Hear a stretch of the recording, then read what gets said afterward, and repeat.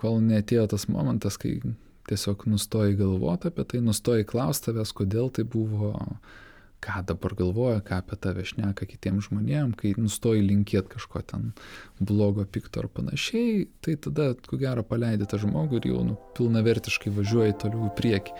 Bet tam reikia laiko, vis dėlto.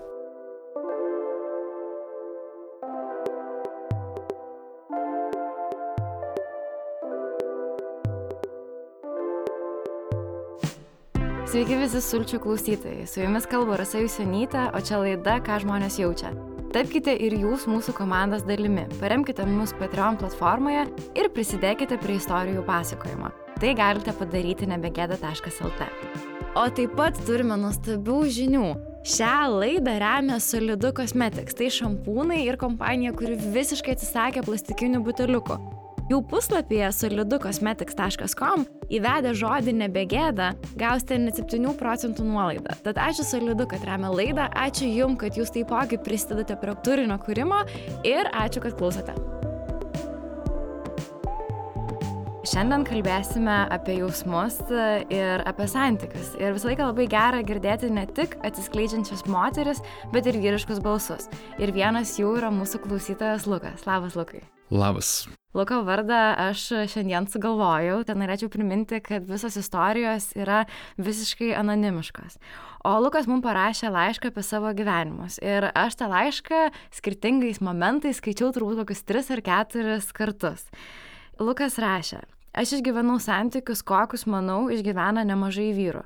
Šiomis dienomis daug kalbame apie vyrų smurtą prieš moteris, tačiau labai retai kalbame apie moterų smurtą prieš vyrus. Apie tai nusprendžiau ir parašyti. Ilgai bandžiau būti galiūnas, tobulas vyras, tiesiog supermenas, bet santykiuose tiesiog tapau įnorių auka. Na taip. Taip. Ir man kažkaip skaitant tavo visą tikrai labai ilgą ir labai taip išsamei parašytą laišką, kilo klausimas savo pačiai, tai ko mes iš tų bičių norim?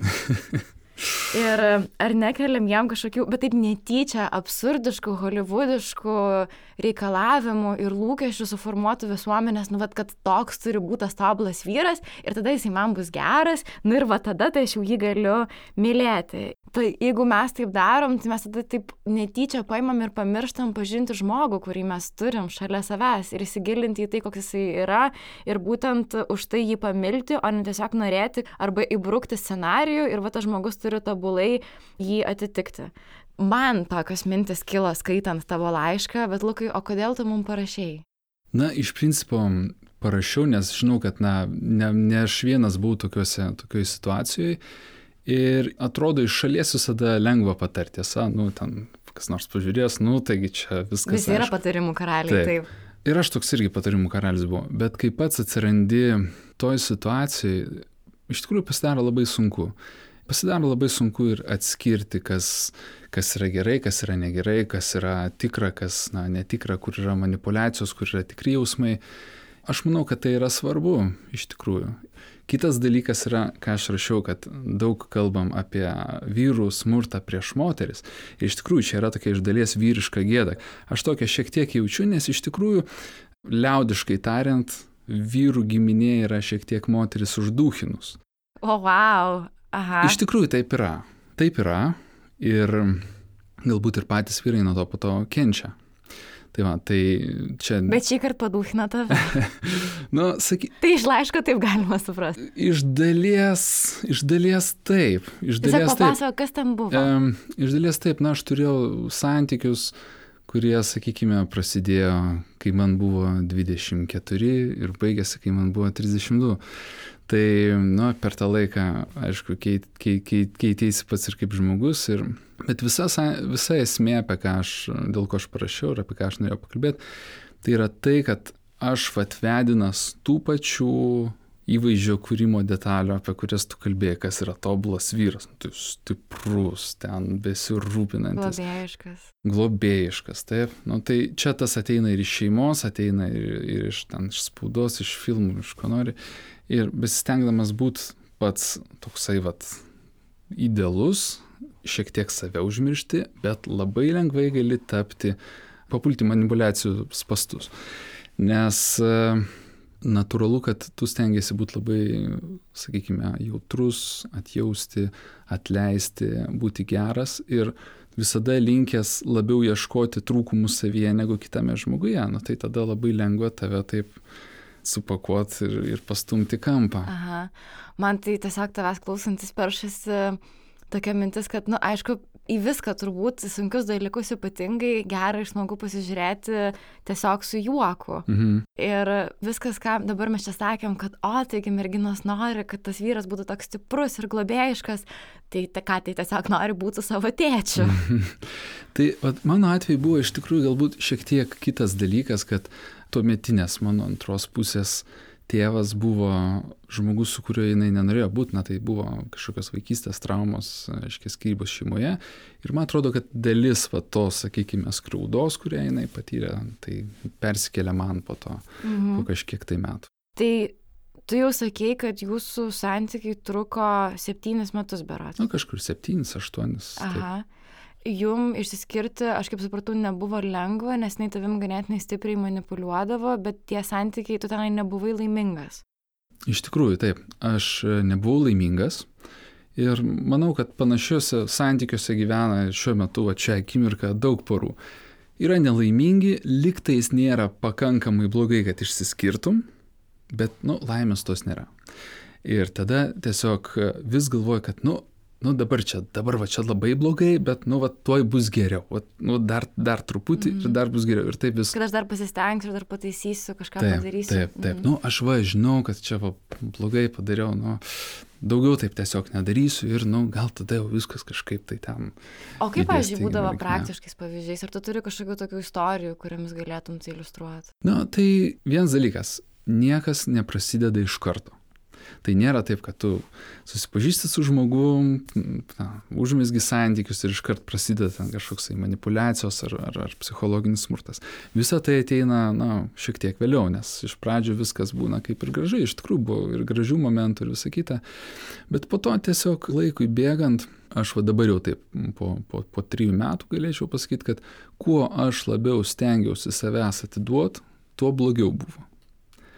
Sakykime, jinai norėjo šuns. Aš sakiau, ne. Nes, gyvenu bute, aš kažkada šunį turėjau, žinau, ką tai reiškia, bet, žinau, kad šuo visada prineša žvyro ir plaukų visur, jinai yra pedantė ir dėl to kildavo, sakykime, tam tikrų nesutarimų. Ir aš po to pagalvojau, perskaičiau kažkokį, nežinau, Kosmopolitano straipsnį, kai Bredas Pittas tapo nuostabus vyras ir žmona atsitekojo ten tuo pačiu ir vis kaip santykiai ten nušvito, galvoju, va. Švis ir mano. Jo, ir aš galvoju, aš tada pradėjau galvoti, jeigu aš myliu žmogų, kodėl aš draudžiu turėti šunį? Sakau, gerai, nori šuns, pirmyn, sakau. Tai nupirkau šunį, po to tą šunį turėjau kažkam atiduoti. Wow. Jo, ir tai buvo, iš tikrųjų, tai buvo skaudu ir toks vienas tų skaudžiausių momentų, kurį aš dabar prisimenu, nes iš tikrųjų ir prisirišiu prie to gyvūno. O kodėl tai turėjai atiduoti? Nes tiesiog mano darbas ir gyvenimo būdas buvo netinkamas tam, kad aš vienas galėčiau auginti šunį. Ar jūs išsiskyrėt ir jai nebereikėjo? Sakykime, jinai irgi negalėjo pasirūpinti. Šunį pirkau kaip ir jai, bet ryte 6 ryto keldavausi aš ir ten daugiau laiko gavosi, kad aš su to šunį leisdavau, nes reikia jį vedžioti, ten buvo toks šou, kur ten reikėdavo. Bet čia gal toks dar iš buiteko, bet tu laiške rašei vieną tokį kraupų pavyzdį, kur aš pagalvojau, kad čia tai nesantykiai, čia kažkoks jausmų kalėjimas, kai tu jai buvai padovanojęs statuvių žiedą, o jinai jį laikydavo peleninėje. Ja, tai buvo... Bet taigi čia žiauru. Ja, čia yra žiauru iš tikrųjų ir iš tokių paprastų variantų, ten jautiesi vėl kaltas, nes visada jautiesi kaltas, nesgi visada tu kaltas. Tai ten atneši... Mes tave kaltinam. Jo, tada atneši ten kokių gėlių padėti, kažką stengiasi jau ten, jau kad ir kaip ten banaliai atrodyt, bet kažką bandai daryti. Ateini, žiūri tas gėlės jau šiukšliadėžiai. Taip pat irgi grįžti vieną dieną, žiūri, sužadėtuvių žiedas yra peleninė, tai padėtas, kad tu matytum, žinai. Ir jo, iš tikrųjų, tai yra, kai dabar pagalvoju, tai taip yra žiauru, bet iš kitos pusės, aš irgi leidau, kad tai įvyktų. Ir man neužteko, jeigu pasakyti, kad, enough is enough, kaip sakant, ir viskas. Nes kiek esu domėjusis visais šitais dalykais, kad kai tu leidi, kad peržengtų vieną tavo ribą, tarkim, išmestų tavo padovanotas gėles, tai leisi, kad ir žiedą laikytų peleninėje. Bet labai sunku tas ribas nubrėžti ir tos kažkokios pagarbos santykiuose išsireikalauti, jeigu tu pats save buvai pamiršęs, kaip sakei. Tai va, čia yra ir toks prasideda dalykas. Dabar, mano atveju, kai aš norėjau būti tas tvirtas vyras, siena, ten super vyras, iš dalies, kaip ir man leidosi tokį jaustis, kad aš esu čia stiprus, čia galingas, čia visa kita. Bet tuo pačiu jinai yra nuskriausta, jai gyvenime nesiseka, pradedant nuo to, kad ten Dievas pagailėjo ten galbūt kažkokių tai fizinių kūno savybių, kur man tai viskas buvo gerai, bet jai tai buvo, sakykime, blogai, baigiant tom, kad ten jos nepriima nieks į darbą, ar ten žmonės su ja nesiskaito ir panašiai. Ir tikrai gaila. Tikrai gaila. Ir tada, tu toks stiprus ir tu taip elgiesi, taip, aš ir taip esu silpna, o tu dar šitaip. Ir kaip lengva moteriai nukristi į tą vaidmenį, ne? Atrodo, kad viskas taip įmanoma čia taip, kad man nesiseka ir man reikia, kad mane kažkas gelbėtų dabar. Jo. O tu tada būni gelbėtojas. Jo, čia kaip sakyti, nepaminėjau aš ten laiške tų faktų, kai būdavo ten, tarkim, numeta raktus, išeina iš namų ir tu bėg su tais raktais, gaudyk, maldauk ten, kad tu neišeik. Bet būdavo tokių dalykų ir iš tikrųjų... O kiek laiko tęsiasi visą tai? Suprantat, vėlgi, nėra taip, kad viskas būtų tik tai blogai arba tik tai gerai. Tai būna, ten, sakykime, tos tokios duobės ten iš pradžių, tokios nelabai gilios, trumpesnės, po to jos gilėja, ilgėja. Ir paskutiniai pusę metų turbūt tų santykių tai buvo, labai tokie sudėtingi ir man buvo ypač sunku ir skaudu, kai aš grįždavau namo, privažiuoju prie namų ir galvoju, galbūt jinai nuvažiavo aplankyti mamos. Gal kartais jos dabar nėra namie ir aš galėsiu valandą laiko pabūti tiesiog vienas. Žiūri, jos automobilis stovi, reiškia, grįžo. Grįžti namo, sakai labas ir ta tokia spenginti tyla ir tas toksai slėgis. Aš apskritai labai stresuoju, kai su manim žmonės nešneka. Jeigu supyksta ir su manim nešneka, tai man yra didžiausias stresas. Ir taip, pavyzdžiui, 3 savaitės tu gyveni su žmogum, kuris nesikalba, 3 visiškai savaitės. Nesikalba, 3 savaitės. Iš pradžių savaitę, po to 2, tai nesinori po to 3. kažkurio metu paimti papurtyti ir sakyti, sakyk ką nors, kalbėk. O kaip tu papurtysi, tai tu naudoji smurtą? Taip, bet jau tiesiog, kad tave dėsti turi taip negražiai sakant kažkurio metu. Taip, bet kai tu esi toj situacijai ir tu visada jautiesi kaltas, taigi aš kaltas, kad jinai nesišneka, nes aš kažko nepadariau, arba aš kažką dariau ne taip. Pradedant nuo to, kad ten grindų neišplovėjai, baigiant tom, kad ten šeštadienį ryte su draugais nuėjai sportuoti ir dar ten užtrukai tam sportui. Visą laiką tiesiog labai aukšti reikalavimai yra keliami ir tu kažkokiu būdu turi suvokti, ką tas kitas žmogus savo galvoje nori, kad tu darytum. Jo. Ir sunkiausia yra, kai tu atsimuši į sieną ir tu nebežinai, ką tu gali padaryti. Tu jautiesi tarsi kaltas, nes kažką turėjai padaryti. Bet tu nebežinai, ką galima padaryti. Viską, jau išbandėjai, atrodo viską ir vis tiek blogai ir tada toks neviltis ir... Tu dabar esi kituose santykiuose, bet visą laiką žmonės turės kažkokių lūkesčių. Taip. Pavyzdžiui, ar nebuvo taip, kad tos problemos, kurias tu pats turėjai, nes mes visą laiką nebūna vienas labai blogas, kitas tobulai geras, taip. Ar jos neatėjo į naujus santykius? Ne, aš tai manau, kad aš iš tų santykių labai daug išmokau. Pradėjau literatūrą skaityti psichologinę ir pradėjau domėtis, kas vyksta, kodėl kartais man norisi rėkti ir ten kartais galbūt aš noriu kažkokias savo emocijas išleisti ir tada suvokti, ar tai yra mano emocijos, ar tai yra realiai kažkokia problema. Aš manau, kad labai daug išmokau ir iš tikrųjų šiuose santykiuose, kuriuose dabar esu, tai man davė daug daugiau privalumų negu trūkumų ir kitas labai svarbus dalykas, kad dabar aš sugebu tos santykius vertinti galbūt žymiai labiau negu kad anksčiau, kai būdavo dar prieš tai. Tai visiems tiem, kuriam dabar tiesiog beprotiškai skauda širdį, guli lovoje, žiūri vieną tašką ir atrodo, kad niekada nepagerės, tai gerai šitas skausmas paugdo. Taip, iš tikrųjų, yra turbūt momentai, kai tau yra ten 18, 19, 20 metų, tai tie santykiai atrodo, toks kažkoks laikinas dalykas, čia yra, čia nėra ir čia ten labai daug nesisielai Nežinau, čia aišku priklauso kaip kas. Aš esu skaičiusi, kad iki tau 18-19 ir baigėsi santykiai, tai tiesiog nutrūko kažkoks trumpas etapas. Jo. O kai tau daugiau ir baigėsi santykiai, atrodo, kad baigėsi gyvenimas. Jo, ir ypač skaudu, kai po to ilgesnio laiko išsiskiri, tai tada, liūdna labai būna tai, kad tos visos mintis, tos visos svajonės, tu labai daug kūrei savo galvoje, visko ir statėjai ir visą tai reikia sugriauti, tiesiog sugriauti, iššluoti, išvalyti. Paleisti ir nebesigailėti. Ja. Bet būtent apie tą gailėjimąsi ir nebebuvimą auka, tu rašai, kad jūs visgi išsiskyrėt ir buvo tavo gimtadienis. Taip. Ir tu sėdėjai ant sofos.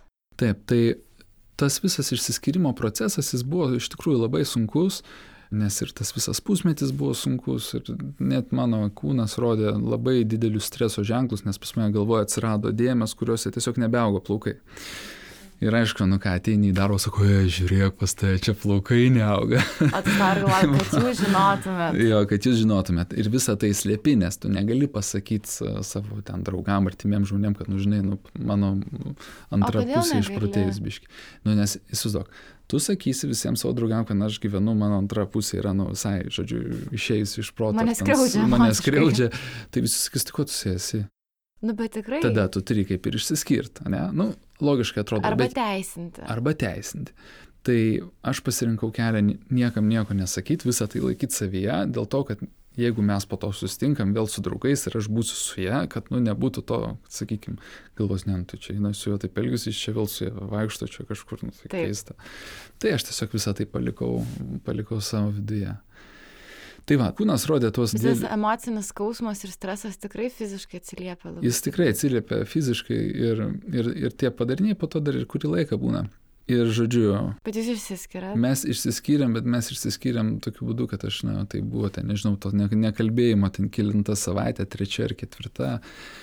Iš tikrųjų, aš pradėjau jausti ir depresijos tokius požymius ir aš grįžtu namo, aišku, jinai man pasako, žinai, aš noriu, kad tu važiuotum pagyventi pas tėvus.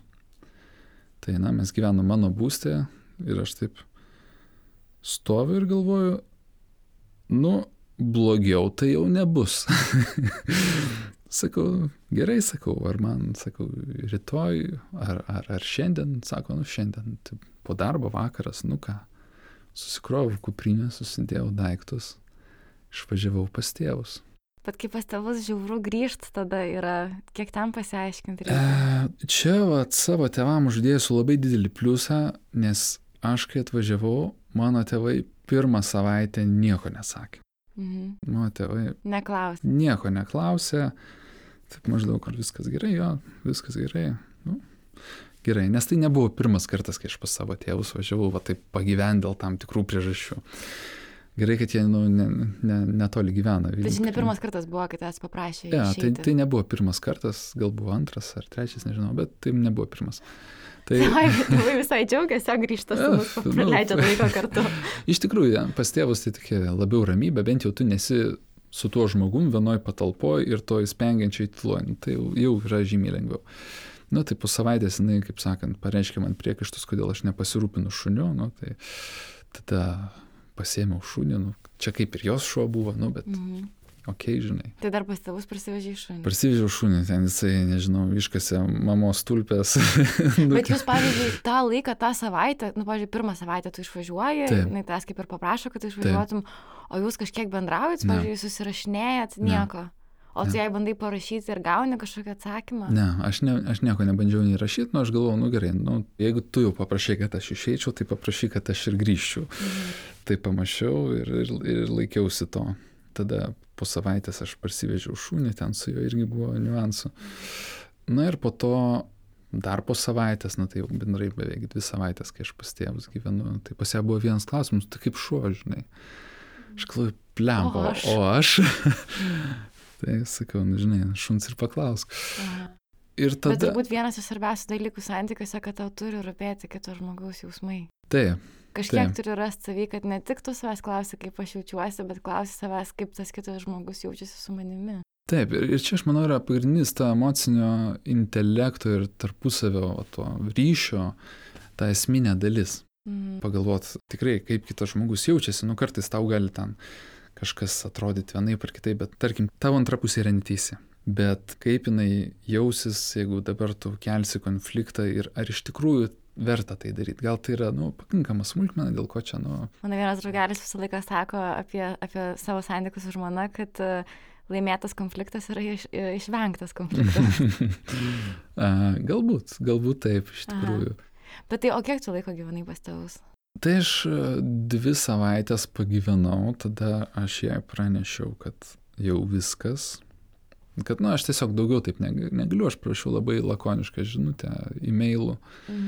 Stengiausi neiti jokį verbalų kontaktą, neskambinti, nesimatyti, tiesiog parašiau, kad viskas ir, prašau išsikraustyti.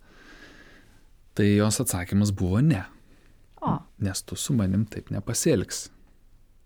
Mes buvom išsiskyrę ir prieš tai. Vieną kartą. Tai ne pirmas kartas. Taip, tai buvo ne pirmas kartas. Pirmą kartą išsiskyrėm. Dėl tų pačių priežasčių, tik aš nelabai supratau, kas vyko ir po to... O tu palikai irgi pirmą kartą? Taip. Kad tiesiog nebegalėjai? Nebegalėjau tiesiog, taip. Ir tada... Ir jinai išsikraustė? Tuo metu mes kartu negyvenome. Tai tiesiog išsiskyrėm, o po to jau vėl gavosi taip, kad mes kartu susijome. Tai gerai, tai ne tau atsako tiesiog? Jo, jie man atrašo net, kad tu antrą kartą taip su manim nepasielgsi. Vėl, tu taip su manim nepasielgsi. Aš prašau, kad man nebeįdomu, aš galiu būti ten blogiausias pasaulio vyras, bet aš daugiau su tavim nebūsiu. Viskas. Tada dar kurį laiką ten tęsiasi, sakykime, tyla, nežinau, kas bus, nes jinai nepasakė, kad jinai, išsikraustysiu ir panašiai. Tai dar šiek tiek palaukiau, ir tada teko imtis tokių, kaip sakyt, priemonių, kurios būtų gudrios. Aš turėjau 2 kelius. Aš turėjau arba ją paveikti taip, kad jinai išsikraustytų, arba atvažiuoti pakeisti spyną ir jos daiktus padėti kažkur prie durų. Kas būtų žiauriai nefaina. Tai aš pasirinkau kelią, aš tiesiog viešai visiems parašiau, visiems draugam per socialinius tinklus, kad aš išsiskiriu ir aš palieku ir aš taip, viskas baigta. Tai tada jinai, kadangi jai buvo labai svarbu, ką kiti žmonės pagalvos, jai buvo turbūt, kaip aš čia, kaip durnė dabar, ką aš čia, tai jau tikrai ne, ir kelių valandų bėgi gavau atsakymą, gerai išsikraustysiu, ten suderinom datą. Bet šiaip viena iš tavo tokių paskatų išsiskirti buvo ir terapija, ir tiesiog mama tavo. Taip, tai buvo terapija, tai abu kartus, kai mes skiriamės, aš abu kartus ėjau pas psichoterapeutą. Žinot, vyrui nėra lengva eiti pas psichoterapeutą, nes tu tada realiai jau savo pripažįsti, man jau blogai, aš jau nebesu tas stiprus galiūnas, jau aš čia nebesusitvarkau. Yra didžiulė stigma šiaip. Jo, tai aš pradėjau vaikščioti pas psichoterapeutą, nežinau, kiek tam pavaikščiau. O tu rinkaisi vyrą, tarp kitko? Pirmą kartą rinkausi moterį, antrą kartą rinkausi vyrą. Negaliu pasakyti dėl ko taip, bet tiesiog taip. O ką tau davė būtent tas kelias per terapiją? Kelias per terapiją, iš pradžių tai buvo tai, kad aš atėjau, kalbant apie tą vyrą, su kuriuo buvau terapijoje, jisai ateidavo, sakydavo, tai tu man papasakok. Jis sėdėdavo ir tylėdavo ir aš viską turėjau papasakot, taip pat, išdėliot pailiui ir kai viską taip pasakoji ir dėlioji, ir pačiam jau tada ta visa situacija po truputį pradeda iškėti. Bet labai įdomiai sakėjai pokalbio pradžioje, kad santykiuose, kai esi, atrodo, kad nebežinai, kas yra realybė, o kas ne. Ja. Kas yra tiesa, kas yra kito žmogaus manipulacija tavimi ir ar tu radai, ar kažkurio metu terapijoje tau pradėjo aiškėti, tu kažkaip pradėjai girdėti savo paties balsą. Buvo, sakykime, toks vienas iš momentų, kai psichoterapeutas, kai aš jam aiškinau, kad aš negaliu jos dabar tiesiog paimti ir išprašyti, išmesti gatvę, nes aš vis tiek džentelmenas. Ir jis sako, o tau labai sunku būti ne džentelmenu? Po to jis paklausė, sako, žiūrėk, sako, tu, man atrodo, biški save pamiršai ir sako, tiesiog gavosi, kad žmogus tave nustūmė iki visiško krašto ir tu nebeturi kur trauktis. Tai tie buvo tokie dalykai. O ką dar atradai per terapiją? Kad iš tikrųjų kartais reikia atstovėti savo santykiuose, ta prasme, savo nuomonę, kad ir kaip ten būtų ašaros, isterijos, bet turi suprasti, jeigu supranti, kad, tikrai nieko nepadariau ten, nenuėjau į kairę, ten, nežinau, neišdaviau, nepadariau jokių baisių dalykų, tai kad ir koks būtų iš antros pusės ten pyktis, tu turi suprasti, kad tai yra nieko blogo nepadarai ir turi atstovėti savo poziciją ir nepult atsiprašinėti ir sakyti, kad, čia, atleisk, čia gerai kaltas, ką padaryti turiu, kad čia baigtųsi visas tas dalykas. Tai va. Bet tas pyktis toks baisus dalykas yra, nes tikrai santykiuose galima labai stipriai pykti. Ir kaip tu pasakoji, atrodo, kad žiauriai stipriai ant tavęs pyko. Jo. O tu po to bandėjai analizuoti, kodėl? Aš bandžiau, aš kartais jai sakydavau, klausyk, aš nesu tavo tėvas, kurio tu labai nekenti, tai bet kodėl tu su manim taip elgiesi? Ten atsakymą negaudavau iš tikrųjų, bet galbūt, aš taip spėju, galėjo būti tai, kad jinai savo tėvo Tu manai, kad ateina iš šeimos šitie dalykai? Galbūt buvo tai. Galbūt jinai yra toks žmogus, kuriai geriausia būti vienai. Nes yra žmonių, kuriems geriausia būti vieniem. Tai galbūt ir tas buvo. Ir tiesiog būdama toj situacijų, galbūt jinai nepakentė, kad kažkas yra dar jos erdvėj, su kažkuo čia kažką reikia derinti, taikytis čia užknisa, nežinau. Tikrai sunku taikytis kartais. Tik norisi, kad būtų pagal tave. Jo, čia ant tų pastatą dar neužsukta, žiūrėk, dar čia dulkės ant grindų, nieko čia nemato, nafik, čia man reikia. Tai ir tas dalykas, ko nesitiki, tai jeigu tu žmogų myli, kažkaip tu viduje galvoji, kad ir tau jūs kažką turbūt panašaus jaučia, tiesa? Ir tada galvoji, taigi jis negalėtų taip su manimi elgtis, jis negali su manimi manipuliuoti. Jeigu žmogus mane myli, tai jisgi nedarys, kad man būtų blogiau, tiesa? Ir tu tiesiog galvoji, kad jis tikrai taip negali daryti, tai čia turbūt aš vis dėlto kažką ne taip darau, reikia dar kartą pagalvoti. Tai ir taip užsisuka tas ratas, ir taip vis galvoji. Ir buvo momentų, kai aš galvojau, kai jau sakiau viskas. Jeigu čia vėl ten ateina ta krizė, ten tų 2 savaičių nekalbėjimas, dar kažkas. Kaip baisu tas, 2 savaitės nekalbėt. Tai galvoju, jau tada sakysiu taip, arba skiriamės, arba einam pas psichoterapeutą dviese. Tai, šiaip tikrai išeitis. Išeitis, aš bandžiau viską, tada sulaukiu atsakymų, kad aš jau svetimiems žmonėms savo problemų tai tikrai nepasakosiu. Ir tipo, tai ką dabar, palipk mane, džentelmenas, išmesk mane į gatvę. Ir tada vėl viskas grįžta atgal ir tu vėl grįžti į tą pačią situaciją. Tai kai aš savo dabartiniai žmonai visą tai pasakoju, aš sako, negaliu patikėti, kad tu buvai tokioj situacijai. Tai kaip tu taip? Sako, tai reikėjo išsiskirti ir viskas.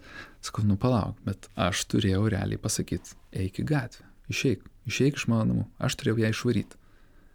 Ir tai jau nėra taip lengva padaryti. Jeigu aš gyvenčiau pas ją, tai susirinkai iš dantų šepetuką ten, ką kojas susidėjai ir išėjai, būtų žymiai lengviau.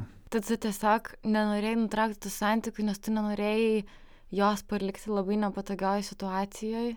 Taip. Ir išvaryti iš namų. Taip. Bet vis tiek išvarei galiausiai.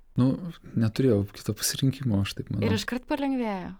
Taip, tai abu kartus, kai ir pirmą, ir antrą kartą išsiskyriau, pats pirmas jausmas, kuris užpila krūtinę, yra palengvėjimas. Akmuo nuo širdies nukrenta ir atrodo, kad sunku su kažkuo palyginti, bet labai didžiulis palengvėjimas ateina. O po to? Po to ateina kiti jausmai. Tada ateina liūdesys, ateina kažkiek vienatvė. Ir mūsų kūnas ir protas yra labai keistas, nes greitai pasimiršta tie visi blogi dalykai. Taip. Ir prisimeni pačius geriausius, tada galvoju, o ką aš dabar padariau. Ne, tuo atveju, kai išsiskyriau, iš tikrųjų nebuvo to, kad ką aš padariau, bet po 3 metų iš tikrųjų taip, jau to skausmo nebėjau. Tai jau dabar taip galiu kalbėti laisvai, to skausmo nejausdamas ir galėdamas tą žmogų netgi ir kažkaip bandyti suprasti. Nes kai tik išsiskiri, tai to pykčio ateina, tokio liūdesio, pykčio, kad, galvoju, tegul jam dabar nesiseka gyvenime. Po to praeina kažkiek laiko, galvoju, gal. Tegu sekasi. Gal žmogus suras savo kelią, galbūt kažką supras, galbūt pasimokys kažko, galbūt ne. Tai jau, kaip man atrodo, gali palinkėti laimės, tada ir pasidaro, jau paleidai. Kai jau nieko pikto nebelinki, galvoju, kaip sakyti, tai tada jau. Bet dar tuo, ką mes pradėjom, kad vis tiek yra rolėse, santykiuose, kai esi, yra ta moteriška moteris, kuri tokia gaspadiniška, globėjiška, gal kažkiek nuolanki, labai suprantanti, paguodžianti, palaikanti. Ir yra tas vyras, labai stiprus ir globojantis, ir poreikius patenkinantis, ir gėlių atnešantis, ir ten, žinai, gali vardinti toliau. Ir man pačiai, pavyzdžiui, buvo santykiuose labai sunku nebandyti būti ta tobula moterim. Pavyzdžiui, man neišeina iškepti blynų. Kad ir kiek aš bandau, mano sekmadienio blynai yra žiaurūs. Aš nelyginu, nes aš nemoku gražiai išlyginti. Laikyti ten kokius nors 4 namų kampus nėra mano hobis. Ir aš šitaip žiauriai stengdavausi. Ir man tada atrodydavo, kad taigi čia turi vertinti, tai aš čia tiek daug pastangų įdėjau. Ir aš tikrai, pavyzdžiui, pykdavau, jeigu nevertindavo, nes aš čia išplovau namus. Bet aš nepagalvojau iki tavo laiško, kad juk tik tada, kai aš savo pasakiau, kad koks skirtumas. Jeigu mylės, tai tu pirmą save turi mylėti, tau viskas gerai su tavim turi būti ir nesvarbu, kad tu indų kartais neišplauni. Tai, pavyzdžiui, tu dabar, kai nuėjai į naujus santykius, ar tu nebijai nebūti supermenu? Tai iš tikrųjų aš ir pradėjau nuo viso to. Aš vėl pradėjau savo rolę ten, važiuoju lygiai laiku, ten pasitempęs viskas. Nes tada tu vertas tos meilės būsi. Jo, aš galvojau, kad vertas tos meilės ir tada aš kažkaip sustojau ir galvoju, va, dabar ką aš darau, aš dabar bandau apgauti žmogų, aš realiai nesu jau punktualus. Aš jau geras. Ir galvoju, okei. Ir tada, kai aš pavėlavau į pasimatymą, nežinau, gal 1,5 valandos ar pusvalandį, aš parodžiau savo tikrą veidą, pradėjau rodyti, kad, dėja, aš turiu tokių silpnybių, kad ten gal ne visada punktualus esu. Ir iš tikrųjų, ir tai buvo gerai, nes aš pradėjau kai ką daryti kitaip. Aš nesistengiau būti ten labai geresnis, negu kad esu. Kitas dalykas, tu minėjai, kad tu ten plaudavai grindis ir galvodavai, kad čia štai turi vertinti. Ar kitas žmogus iš tavęs to tikis? Gal jam visai nereikia, kad tu plautum grindis ar indus? Jam gal reikia, kad ten su juo, nežinau, važiuotum dviračiais pasivažinėti. Tai bus jam žymiai svarbiau. Jo, nes tu pats savo galvoje nusprendi, už ką tave mylės ir tada žiūri, stebi ir lauki. Tai ar jau myli dabar už tai? O iš tikrųjų, jeigu tiesiog atsiduotum labiau kaip upė, tai tegu teka. Leisti tiem dalykam vykti. Taip, ir tarkim, to manipulacijų atveju, kai tu bandai suprasti, ko iš tavęs to žmogus nori, arba ko tikis, arba ką reiktų padaryti, kad ten viskas būtų gerai, jis tau to atsakymo neduoda. Tai, pavyzdžiui, ten kažkoks vyksta ten šokis su kardais dėl to, kad, ten neišplautos grindis ar kas nors, ir tada sakau, gali man pasakyti tiesiog, išplauk grindis. Ir aš sakau, išplausiu, man jokių problemų, bet pagal mano švarumo standartus, tai sakau, čia dar viskas atitinka. Tiesiog taip, ir mes skirtingai matom aplinką. Bet tas žmogus niekada jis nepasakys, kad, žinai, gali išplauti grindis, ir kad jis visada paliks, jisai išplaus ir jis sakys, aš ploviau grindis, o tu tuo metu gerai leidai laiką su draugais sporto klube. Koks tu niekštas esi, ne? Ir tada taip po truputį tu nustoji laiką leisti su draugais, nes, aš negaliu gerai leisti laiko su draugais, nes, čia negerai, čia iš vis blogis yra. Jeigu tu gerai leidi laiką, tai yra blogis. Tada taip atsisakai draugų, dar kažko savo gyvenimą ir taip grimsti ir po to. Tavęs klausantis dar to pačiu atrodo, čia yra tokie labai intymus, kiekvienos buities dalykai, bet mes visi truputį taip darom. Ir turbūt viena didžiausių santykiuose tokių nusikaltimų vienas kitam padaroma, kad mes reikalaujam, kad kitas žmogus padarytų mus laimingus, padarytų mūsų gyvenimą tobulą, pilnavertį ir visokį kitokį. Ir tik tada, kaip atrodo, kad tavo mergina statė save jau tokią aukos vietą, bet jinai neprisėmė tos pareigos pati savim pasirūpinti, pati save mylėti, pati padaryti save ir pilna, ir laiminga, ir tada jinai gali su tavim tuo dalintis, o tu neturi jos gelbėti. Kažkaip čia nežinau, kaip ten tos rolės pasiskirstė, bet jos pasiskirstė, kaip pasiskirstė iš tikrųjų. Gal jinai tiesiog, nedėjo pastangų, kad būtų labiau patenkinta savimi, gal aš dėjau labai daug pastangų, kad jinai džiaugtųsi gyvenimu. Tai gal, nes tu laiške rašai, kad tu ją ir darbo padėjai susirasti ir pianiną nupirkai, dabar ir šunį nupirkai, viską darai, kad jinai tik tai būtų laiminga. Ir čia pinigai ėjo. Taip, ir aš jų neskaičiavau iš tikrųjų. Ir kai mes išsiskyrėm, ten jos sąskaita irgi, nežinau, kažkiek ten 1000 liko, nes mes turėjom kaip ir kaupiam atostogom bendrą fondą, jos sąskaitą, aš neprašiau. Aš jūs pasakiau, tiesiog pasiim, ką nori. Ir sakau, su geru. Bet jūs ilgai buvot kartu ir, pavyzdžiui, kokie buvo tavo santykiai su jos tėvais, tarkim, su jos mama? Tai jinai su tėvu nebendravo, su jos tėvu ten susitikdavom kartais, su jos mama taip aš bendraudavau ir tai buvo vienintelis žmogus, kai man būdavo labai sunku, dar iki skyrybų ten kokiem metam, kai jau buvo man labai sunku, aš jai galvojau, kad aš jai galiu tik tai paskambinti. Tai kai aš jai paskambinau, tai jinai, sako, jinai yra toksai žmogus, tai sako, tu savęs nekaltink, aš tave suprantu, sako, tu tikrai dėl nieko nekaltas, tu sako, žiūrėk savęs. Bet jau kai mes skiriamės, tai jinai jau, kitaip kalbėjo iš tikrųjų. Ne. Jau sakė, tu čia... Nepasirūpinai mano dukra. Nepasirūpinai, taip. Nepakankamai vyras buvo stiprus. Jo, nepasirūpinai mano dukra. Tu laiške rašyt irgi, kad tavo mama tiesiog kažkada priėjusi prie tave sakė, o tau atrodo, kad čia viskas normaliai. Taip. Tai čia buvo, kai tas 2 savaitės gyvenau pas savo tėvus ir mama taip įsidrasino ten po savaitės su trupučiu. Sako, jeigu taip atvirai, ar tu galvoji, kad čia bus gerai tau. Taip realiai. Čia ne tai, kad myli, nemyli, bet... Į ateitį. Jo, taip. Kai vaikų turėsit ir... Sėdžiu, sakau, tai kad turbūt ne. Iš tikrųjų ne.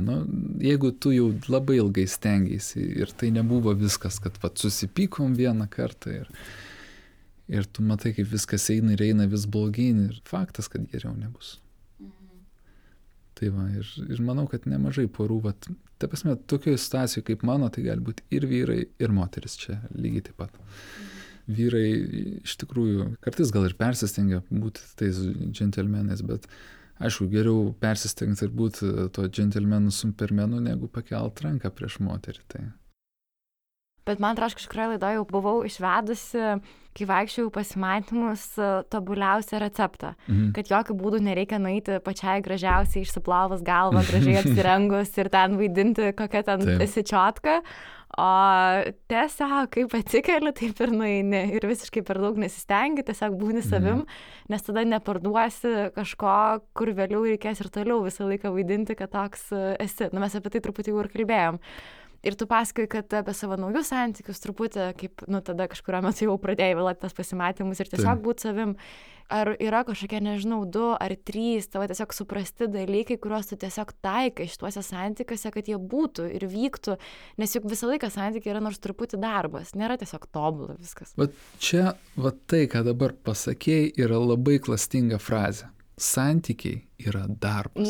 Papasakok. Ir kadangi yra darbas, taigi normalu, kad tau yra sunku. Taip, o kiek sunku yra? Kas ten žino kiek? Bet turi būti sunku, nes santykiai yra darbas. Ir čia, aš manau, daug žmonių apsigauna ir aš apsigaudavau. Galvoju, čia man taip sunku, čia nesišneka ten savaitę laiko su manim ten ar dar kažkas. Ir galvoju, bet santykiai yra darbas, aš turiu išmokti būti toksai, kad, dirbti. Ir tu taip dirbi ir tas lietuvių puoselėjimas ir šlovinamas darboholizmas tave suėda. Santykiai neturėtų būti darbas. Tai turėtų būti abipusė vizija į tą pačią pusę. Jeigu tavo vizija yra, sakykime, sukurti šeimą, turėti, darniai leisti, vakarus kartu, keliauti ir panašiai, tai galbūt tas neišplautas ten kavos puodelis ar tai neplauti indai, kriaukliai nėra pagrindinė priežastis, dėl ko tu turėtum tai griauti. Tiesa, jeigu tai yra neištikimybė, tai yra jau kitas klausimas, bet jeigu tai yra neplauti indai, ar tikrai verta dėl neplautų indų pradėti dabar konfliktą? Tai čia aš sakyčiau, išvešiau tokį dalyką, kad pirmoje vietoje prieš pradedant konfliktą, traukiant sunkiai artileriją, pasvert. Ar dėl ko tai darau? Ar tikrai verta tai daryti dėl to? Tarkim, su savo žmona dabar aš turiu tokių irgi vietų, kuriuose mes diskutuojam, sakykime, diskutuotinos vietos, tai tarkim ten dėl šiukšlių rūšiavimo ar taip toliau, bet tarkim, jeigu jinai išmeta ne į tą šiukšliadėžę kažkokią šiukšlę, aš dėl to nepuolu ten, nekeliu konflikto, nes tai neverta to. Aš geriau ten paimsiu, perdėsiu ir viskas čia. Arba, tarkim, bet kas, bet kuri situacija, tas žmogus tavo antra pusė nepasielgia taip, kaip tu tikėjaisi, ar dabar verta dėl to kelt tą visą sunkiai artileriją. Ir jis gal net nežinojo, kad tu iš jo kažko tikėjaisi. Tai ir man dar, kad tu sakai, labai primena, man neseniai prie kavos puodelio vienas draugas sakė, kad mes tampam labai gerai tame, ką praktikuojam. Tai jeigu mes praktikuojam pyktis, nepasitikėti, ieškoti, kur ten ką, kažkur ne taip dabar padėjo, ne pagal mano lūkesčius, mes padarom visiškai asai pastebėjimo blogų dalykų. Bet jeigu mes praktikuojam, kaip tu sakai, truputį pražiūrėti, nekonfliktuoti, gal kažkaip gražiau pasakyti, o kartais tiesiog praleis pro pirštus, mes tą praktikuojam meilę ir laimę, o ta energijos yra duoda tik tiek, tai tu gali arba ją į konfliktą sudėti, arba tiesiog į puikų laiką kartu ir savo paties ramybę. Taip, taip. Ir apie tą meilę yra labai daug mitų ir aš esu parašęs ir dar vieną laišką, nebegėda, kad... Tu toks etatinis nebegėda laiškų rašytojas. Taip, kažkaip užklupo mane rašymo įkvėpimas. Iš tikrųjų, labai dažnai yra kažkokios tai pasigaunamos klišės, kaip turi būti. Ir tas klišių vaikymasis, mus gali ten nuvesti neaišku kur. Ir tada būna, kaip gražu eina ten senukai kokie, ten nežinau, 80 metų susikabinę už rankų, kaip nerealu. O kodėl mes nepaklausim savo klausimą? Kad tai yra normalu galbūt. Žmonės gyvena su ta vizija, kad jie būdami 80 metų eis susikabinę rankomis į lauko kavinę išgert kavos. Čia buvo jų vizija, kai jam buvo 30. Ir jie kryptingai link to ėjo. Ir mes tada stovim tokį homo sapiens, sakom, čia kažkoks stebuklas pasaulyje. Tai gal nėra joks stebuklas. Jo, ir reikia turbūt nustoti lyginti tiesiog save su dar visais kitais aplinkui. Nes irgi, tai jeigu tau taip gražu tie senukai susikibę rankom, tai kipkis į ranką ir eikit kavos jau dabar. Taip. Ir tada visiškai pabaigai, ar tu gali papasakoti, nes man taip patiko, kaip tu rašėjai, ir aš jau vis čia truputį sukdavau lik to, kad tu išsiskyręs ant sofos, verki, savęs žiauriai gaila. Nes gaila to, ką paleidau, tų visų vizijų, baisu būna, kad tai dabar išsiskirsiu, tai geriau gal jau nebebus. Čia jau buvo ta mano didžiausia žuvis, tas žmogus. Ir pyst pagalvoju, kad ištekšia save į aukos vaidmenis. Jo, tai ten buvo tokia situacija, aš aišku, kaip labai gerai, kad priminė, bet buvo taip, kad aš vienas namuose jau jos nebėra. Aš namus susitvarkiau, nes viską jau tada darai, kad ten, kaip sakant, kuo geriau būtų. Namai tvarkingi, aš vienas sėdžiu ant sofos, mano gimtadienis, mane pasveikina mama ir dar man atrodo kažkokia draugė. Viskas. Nieks manęs nesveikina. Aš visiškai vienišas sėdžiu, liūdna muzika groja, kaip sakant, ašaras byra. Ir tada taip truputį atsitraukiau nuo savęs, taip pabandžiau išlysti iš savo, kūno ir atsistoti šalia ir galvoju, tai dabar čia žliumpsi, sėdėsi ant sofą, žliumpsi, kad tavęs nepasveikina draugai, kuriuos tu palikai, nuo kurių tu pabiškė atitolai. Ar tu valdai situaciją, ar dabar jinai tave valdo? Ir aš tada nusprendžiau, kad ne, velniop, aš dabar ant sofos nesėdėsiu, aš dabar eisiu ir atšvęsiu tą gimtadienį taip su trenksmu. Ir ten sutikau savo žmoną, kaip bebūtų paradoksalu. Ir mano buvusio solo draugė jinai. Ir jin sako, aš tave žinau. Aš tai ją mačiau pirmą kartą, bet tai buvo labai keista. Ir labai keista, kad taip gali greitai vykti. Ir iš tikrųjų, įeinant į naujus santykius, daug kas sako, reikia palaukti laiko, tai čia negali taip iškart. Galbūt taip, laiko turi praeiti, bet jeigu sutinki žmogų, kur jau jauti ten savo visų vidumi, kad štai čia tas žmogus, ir tu jam sakai, žinai ką, palauk dabar kokį pusę metų, aš čia turiu biškį atsireabilituoti, niekur nedink, su nieko į pasimatymus nevaikščiok, aš galbūt ir nueisiu, bet tu nieko nedaryk, tai tas žmogus tikrai su tavimi neprasidės ir tu tada turi persilaužti tą, kad taip, dabar bus sunku. Taip, iš mano vidaus eis įvairios emocijos. Ta žmogų, gali irgi pasakyti, kad paruoštų truputį, kad gali būti sunku. Ir iš tikrųjų tai nebuvo taip, kad susipažinom, viskas gerai. Man ateidavo liūdesys ne iš nieko, atrodo, turi naujus santykius, sakyti, o viduje liūdesys dar gyvena. Jo, nes baigėsi santykiai, nesibaigia meilė. Jo, ir kad ir kaip tai atrodytų, kol neatėjo tas momentas, kai tiesiog nustoji galvoti apie tai, nustoji klausti tavęs, kodėl tai buvo, ką dabar galvoja, ką apie tave šneka kitiems žmonėms, kai nustoji linkėti kažko ten blogo, pikto ar panašiai, tai tada, ko gero, paleidi tą žmogų ir jau pilnavertiškai važiuoji toliau į priekį. Bet tam reikia laiko, vis dėlto. Tai gerai, tada pabaigai turbūt rezimuojant, bet kuri, kad ir kaip sudaužyta širdis pagyja, reikia nebijoti paleisti, o kai paleisi, tai tau ims ir pati visata atsiūs pačią gražiausią meilę. Taip, tai čia tokia dar banali frazė, kad žymiai geriau yra vienatvė negu blogi santykiai, o taip gal reiktų pasakyti. Tai dar gal nebijokim pabūti vieni. Taip, tai nebijokim būti vieni, jeigu nebijosim būti vieni, tai nebijosim ir po to, kaip sakant, kažkas. Ir turbūt dar pačiai pabaigai nustokim vaidinti tobulus partnerius, kurie skaniausiai kepa blynus ir yra stipriausi vyrai, o tiesiog nebijokim pabūti savim. Tai ačiū tau, ačiū labai visiems, kurie klauso, ačiū Martyno Mažvydo bibliotekai, kurioje mes įrašinėjom, ačiū nuostabiai Katai, kuri mums padeda su garsu ir labai ačiū jums visiems, kurie mums padeda Patreon platformoje, tikrai prisijungi prie komandos, be jūsų nebūtų mūsų. Taip padaryti ir paremti laidas galite nebegėda.lt, ten rasite nuorodą į Patreon platformą. Čia buvo Rasa Jusionytė, laida Ką žmonės jaučia, Sulčių podcastas. Ačiū Jums ir iki.